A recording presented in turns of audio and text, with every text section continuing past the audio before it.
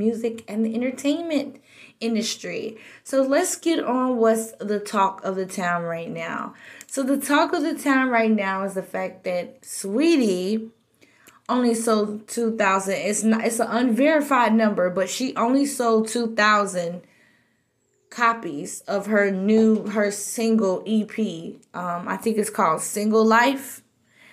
And Sony Digital has called out the state of hip hop album sales and taken a shot at Saweetie in the process.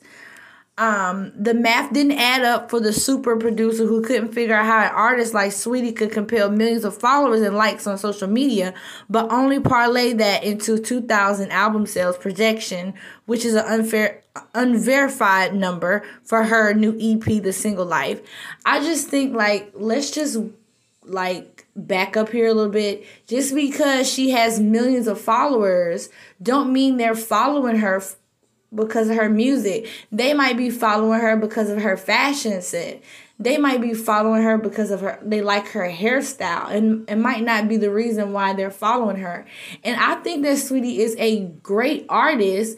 I just think that the fact that she is not consistent at all, she is not consistent. I feel like if she was more consistent and more up on her grind, I feel like she would have sold more albums. But since she's not consistent, I feel like that really messed her up. But I don't think they should be throwing shots at her. That is so unprofessional to get on social media and to throw shots at somebody. That's wrong. So here we go. 13 million followers, hundreds of thousands of likes on all pictures, but albums sold less than 2,000 copies. That's crazy. The math ain't adding up, Sony wrote on Twitter indirectly by the Icy Girl rapper. If I had millions of followers and my album sold 2K, I probably would just delete all my social media because y'all lying to me. He continued, before I came here to give my opinion, I did listen to the album. I actually listened to everything that dropped that day just out of curiosity to see what the competition was on. I just think that, I think that was rude. That's not professional. And Sony Digital wasn't the only one to swipe at Saweetie about her apparently low sales projection. DJ Flad also snapped the Bay Area native after she allegedly denied his request for an interview. Oh my goodness. I wonder why she denied his request for an interview. I wonder. That's Vlad TV.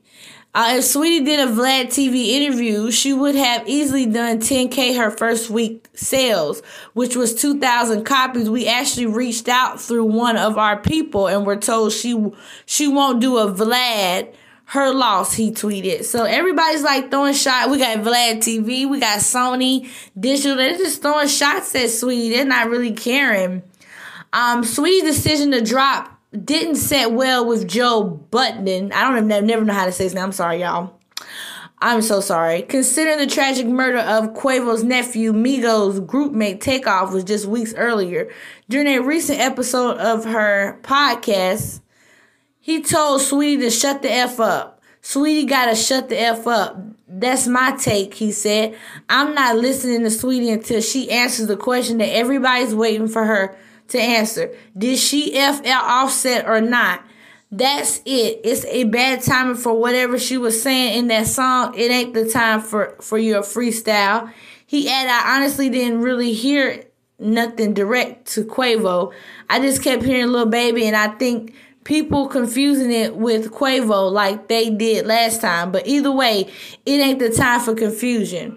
So Joe wants to know if Saweetie F Offset. If you didn't know, there is a rumor going around that Saweetie messed with Offset. It's some clues in the song Messy. And it's some clues everywhere, and people are trying to figure out did Saweetie mess with Offset. I don't know. I feel like that'd be pretty messed up. To me, that's kind of close. That's too close. That's too close. That's too close in a circle. If he did, that was really stupid. So everybody's throwing shots at Saweetie. I don't think they should throw shots at Saweetie. I might take a listen to the album and see what's talking, what it's about or whatever, but